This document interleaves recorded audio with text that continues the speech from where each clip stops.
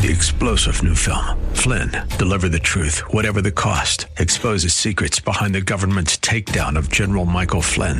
Flynn knew what the intel world had been up to. He ordered the first audit of the use of contractors. This set off alarm bells. He told the truth. He was the most dangerous person for Donald Trump to hire. They had to get rid of Flynn.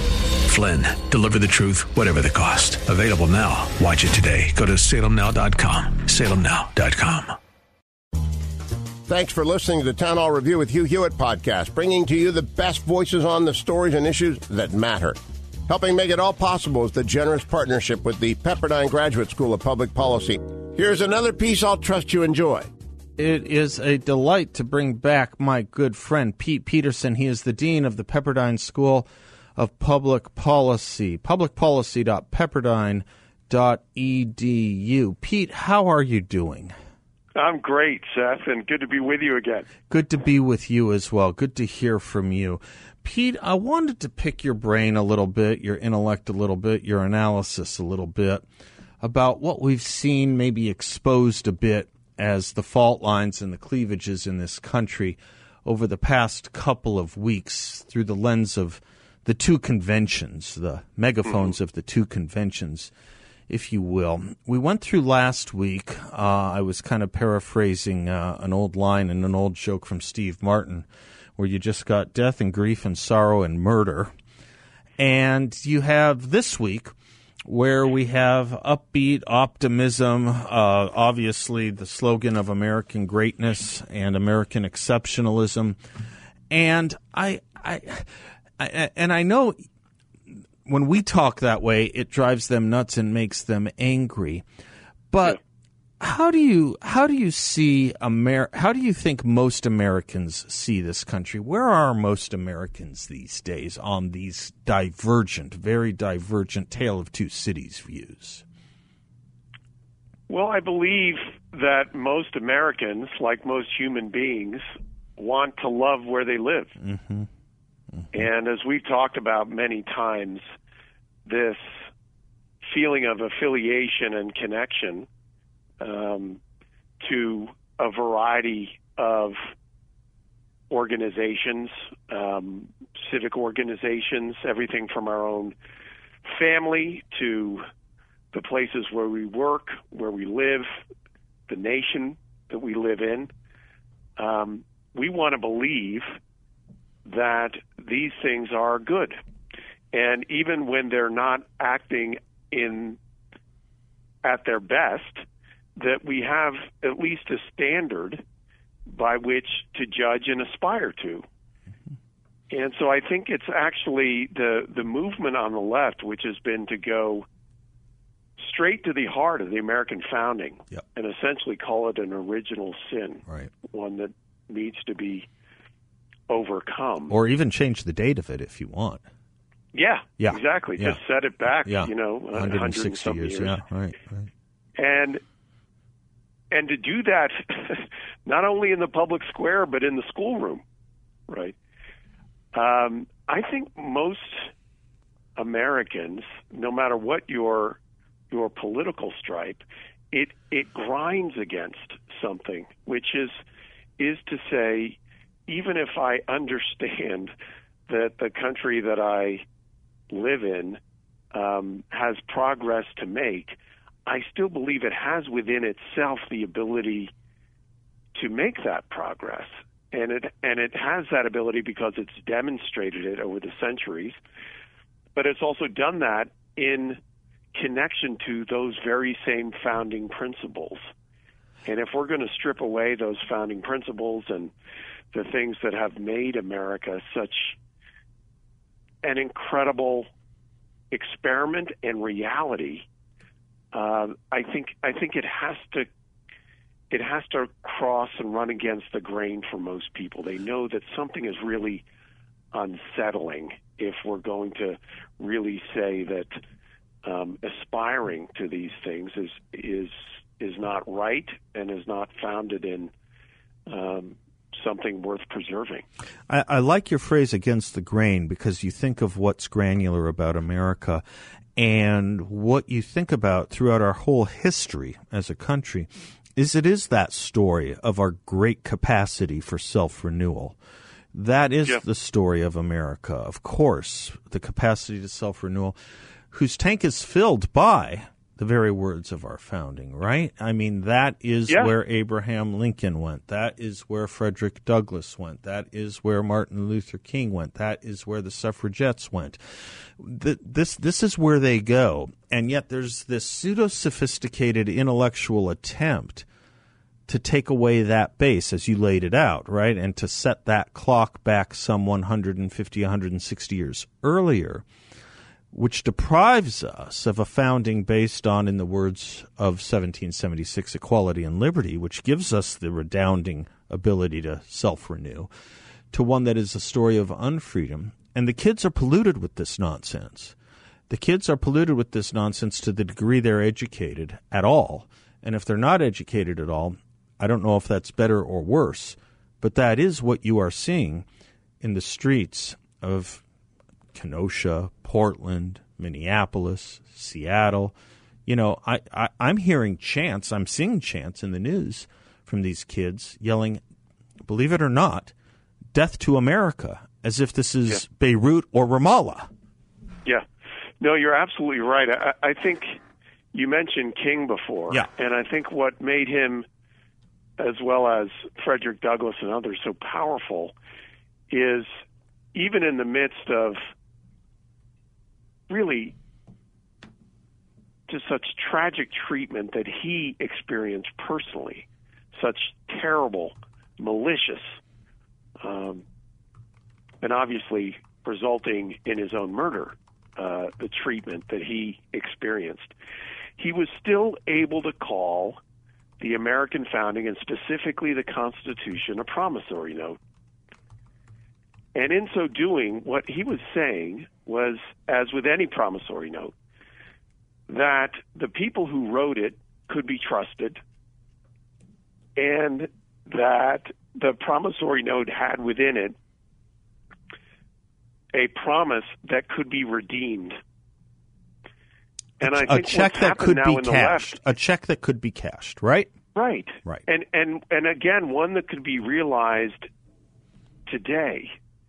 Now, what the left has done, and we could say at what parts of the left spectrum we're talking about, but certainly what some on the left have done, they've said there's no such thing as a promissory note. Right. That Constitution, everything from the Electoral College to the two-member Senate per state, all that stuff was really founded by a group of essentially middle-aged and older white people, white men, who were trying to protect their own interests. Mm-hmm. And so essentially what the left has done is, especially on these issues of race, just to focus in that particular area, is they've told Martin Luther King, you don't know what you're talking about. Mm-hmm. That's exactly right. They are saying that's exactly right. And so it's no mystery to me, quite frankly, that they discriminate not at all in the statuary that they take down, because it's the entire edifice they want to take down, the entire structure that they want to take down. And it turns out I think they don't know what they're talking about, because the narrative of American history, we've talked about this before too, I just can't say it often enough, the narrative of American history that they embrace is the history that Lincoln and Douglas fought against, that Justice McClain dissented from in the Dred Scott decision. You can get from our founding a history that it was one that intended to enslave people forever. Yeah. But you get it from Roger B. Taney's now totally, I thought, discredited majority opinion in Dred Scott. You can get the history justifying segregation, but you have to go to the majority opinion in what I thought was the discredited Plessy versus Ferguson. There is another history here, and it was written by the dissenters in those cases, whether it was John Marshall Harlan and Plessy, or whether it was McClain and Curtis in Dred Scott. But that's what the weird thing is. The left has embraced Dred Scott and Plessy. And you can keep going, right? I mean, you can get from Reconstruction, you can get Jim Crow, but you can also get the Freedmen's Bureau. Yep. Right? So we can keep going down the line here at each point. And if we're only going to look at, as the 1619 Project does, and much of this strain of the left in viewing and understanding American history, we can always look at the one side of these arguments, but unless we understand that these were arguments, that there were other sides to these that sometimes won and sometimes lost, and sometimes those who were seeking what we would all agree to be the right had to be patient and put certain things into place that would be eventually realized. That's such a good point. Dean Peterson, there's some kind of different view from these conventions, not only of America, but of Americans, isn't there? Who Americans are, not even just ideal Americans, but the common, everyday Americans, isn't there? Yeah, it's so true. I think, Seth, what's been so remarkable to me as I've watched each night of the convention is to see how different it is, not only from the Democratic convention, but even previous Republican conventions. I had to go back and look at the speaker lineups for 2016 and 2012, just on the Republican side. And what really jumps out at you is how few honorifics there are in front of the names of most of the speakers. That's interesting. Right? There are very few, Republicans are, often they trot out their senators, they trot out their congressmen and that's women. A good point. Yeah. And in this, it really is so many, I don't even want to say common men and women, because all of the stories and that we're hearing are just of extraordinary people. But in so doing, you get this feeling now after 3 nights that this isn't just a particular party convention where we're recognizing and trying to give some sort of time in the spotlight to future Republican leaders. This is about a movement that is highlighted and demonstrated and illustrated in the lives of the speakers that we're seeing. And I think it makes for it's almost like an asymmetric battle against the Democrats who are out there with their TV stars and movie stars and various musical artists and so on. And aside from the kind of pop culture relevance of that, this just feels so much more real. Well, you just taught a whole semester in your answer there, Pete. That's a fantastic observation. And if I can just see if I understand it, this experiment in self-government that we like to call our Republican form of government is one that trusts the people. And you're talking about the common American and not ones who have honorifics attached to their names or titles attached to their names. And what this party has done, and maybe more uniquely even, if I might, what Donald Trump has done, is shown the extraordinariness of the common American. Now, the word common is an interesting one because that's where we get the idea and the word community.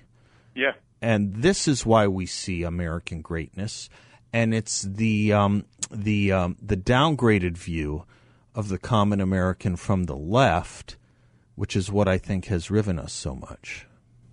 No, I couldn't agree more. I mean, let's look. I'm just flipping through here the speakers, and each one, it's as I see, like Sister Deidre Byrne last night. I mean, a nun no one had heard of, at least perhaps not in America. They certainly know her in Haiti and in Afghanistan, right?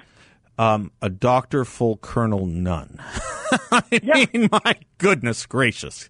An American. Yeah. Right? Yeah. I mean, and to your point about the extraordinary common person, just to look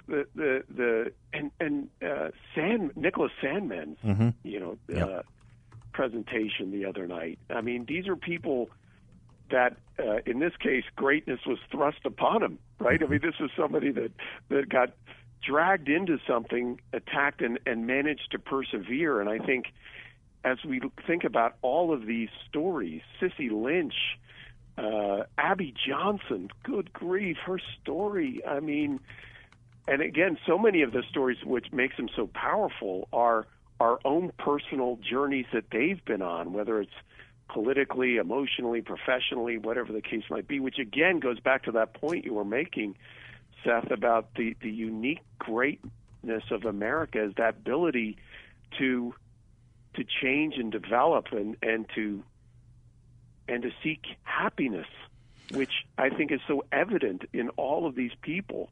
Clarence Johnson yesterday, I mean, just incredible stories, really, or Clarence Henderson, just really incredible.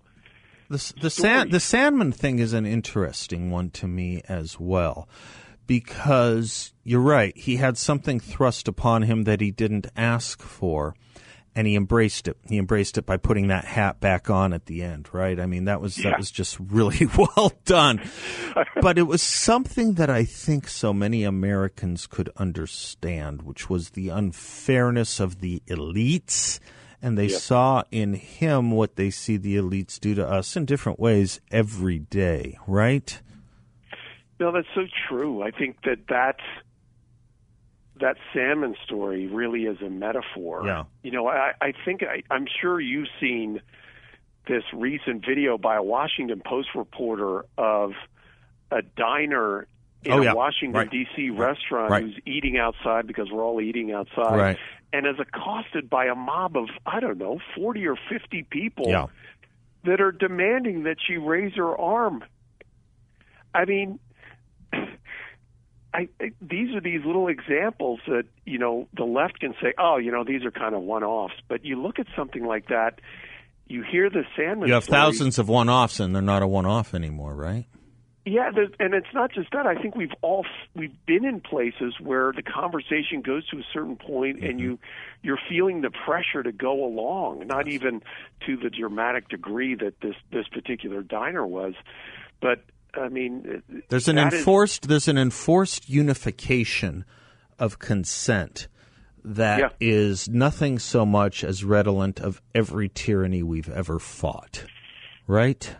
So true. I mean, it was, again, the great Alexis de Tocqueville, who knew quite well that one of the great perils of the Democratic Republic was that this tyranny of the majority, and now we see it in this cancel culture, which is unfortunately being egged on by the media and magnified by social media. That again has, and we're seeing it in the surveys, the public opinion surveys about people willing to express themselves. Vast majorities of Americans saying they're just biting their lip. Yep. That's why I think November 3rd is going to be them saying, hear me roar. Pete, I've been doing a lot of rereading of the 60s and early 70s and on race issues, on youth issues. You remember Irving Kristol? Yeah, of course. Before he was a think tanker, he was actually a professor of urban policy, and I was reading an old essay of his from 1970 called When Virtue Loses All Her Loveliness. I'll send it to you if you want, but he's talking about the youth riots then. And can I just read you something he said? It's almost as if he came out from the grave to talk to us today. He wrote, "Our youthful rebels are anything but inarticulate, and though they utter a great deal of nonsense, the import of what they are saying is clear enough. What they are saying is that they dislike the liberal individualist capitalist civilization that stands ready to receive them as citizens. They are rejecting this offer as citizenship and are declaring their desire to see some other kind of civilization replace it." I thought, holy cow. That was 1970. Yeah. It couldn't be more true than it is today, and they're less shy about it. And the name Marx is more popular now than maybe it has ever been since, the 1920s. Yeah, and of course, if you look back to the era that Irving Kristol was reading or writing to, it wasn't a generation that had already gone through what I call the Zinification of American civics and American right. They were raised on Henry Steele Commager and Daniel Boorstin and Samuel Eliot Morrison. Yeah, right. And there was a general American civic culture that certainly in the 60s was under withering attack, but it had to be attacked once this baby boomer generation had reached into their late teens and early 20s. Now we have a generation who, even from early elementary school, are being barraged by these messages of America being this, as we said before, founded in original sin and really needs to be, to borrow the phrase, fundamentally transformed. Yeah. And, of course, we all know that the 1619 Project wasn't just a series of articles in the New York Times. It's now become an actual high school and grade school curriculum that is finding its way into thousands of school districts around the country. And the Smithsonian, and our national museums, right. Exactly right. Right. Yes. So, I mean, these are pervasive and young. We're going through this now in California. Seth, you may have heard about this new ethnic studies. Oh, I was talking about it. I was reading Bill Evers' op-ed earlier. Right. And, of course, this is the second pass at it, right? So, when you, I think we may have talked about this months ago when it first came out in the L.A. Times, of all places, the editorial board, not an opinion piece, but the editorial board came out and said it was basically sociological gobbledygook. Mm-hmm. And so and Governor Newsom himself said it had gone second, first, same as the first, one might say, huh? Yeah. Right. Mm-hmm. Yes. And so now we've got the second version out, and it's only a little bit better than the first version, but not by much. And again, to go back to Crystal's remarks, it's chipping away at all the pieces, whether it's our capitalist economic system or our liberal individualist government and theory on conception of citizenship. All these things are under attack and remain so. It took a Californian to understand in 1968 that there was another America out there, the non-shouters, and they prevailed in that election. You think we'll do it this time?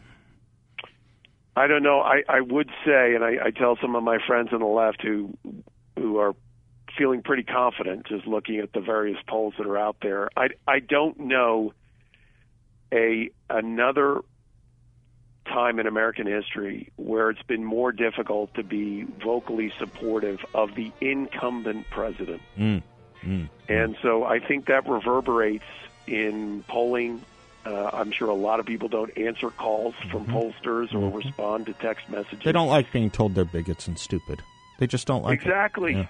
Exactly. And so I do think that we really need to take with somewhat of at least a jaundiced eye the polling that we're seeing. But I think it's fair to say that he's got some work to do, President Trump does, if he's going to get reelected. Well, we're going to help him. Yeah. Pete Peterson, it's always a delight. Thank you, sir. Great to be with you, Seth. As always, Pete Peterson, Dean of the Pepperdine School of Public Policy. Godspeed to you. Thanks for listening to the Town Hall Review. I want to talk to you for a moment about a group I've done work with for years, ADF, the Alliance Defending Freedom. You've seen how your freedom is under attack? Go to townhallreview.com to find out how you can join Alliance Defending Freedom to help ensure the opponents of freedom don't dictate your future. That's townhallreview.com. If you enjoy your podcast, take a moment, tell a friend to subscribe today. This is Michael Medved at michaelmedved.com for Town Hall. The fiery riots convulsing American cities have begun to resemble the devastating violence of the late 1960s and will likely end the same way. Between 1965 and 69, more than 150 American cities exploded in episodes of race-based destruction, beginning with LA's Watts riot that killed or injured more than 1,000 and destroyed 1,000 buildings. Princeton scholar Omar Wasso studied the election that followed the riots, finding that areas scarred by unrest showed sharp increases in support for law and order candidates. By 1972, Richard Nixon, the proudly proclaimed law and order president, carried 49 states with an epic 61% popular vote landslide by denouncing the leftist takeover of the Democratic Party with the candidacy of George McGovern. In other words, Americans overwhelmingly rejected the violent protesters in both inner cities and on college campuses, so that radical resistance soon subsided. A crucial lesson for today's nihilistic agitators and their feckless apologists. I'm Michael Medved. The Pepperdine School of Public Policy, America's unique graduate program for leaders. Learn more at publicpolicy.pepperdine.edu.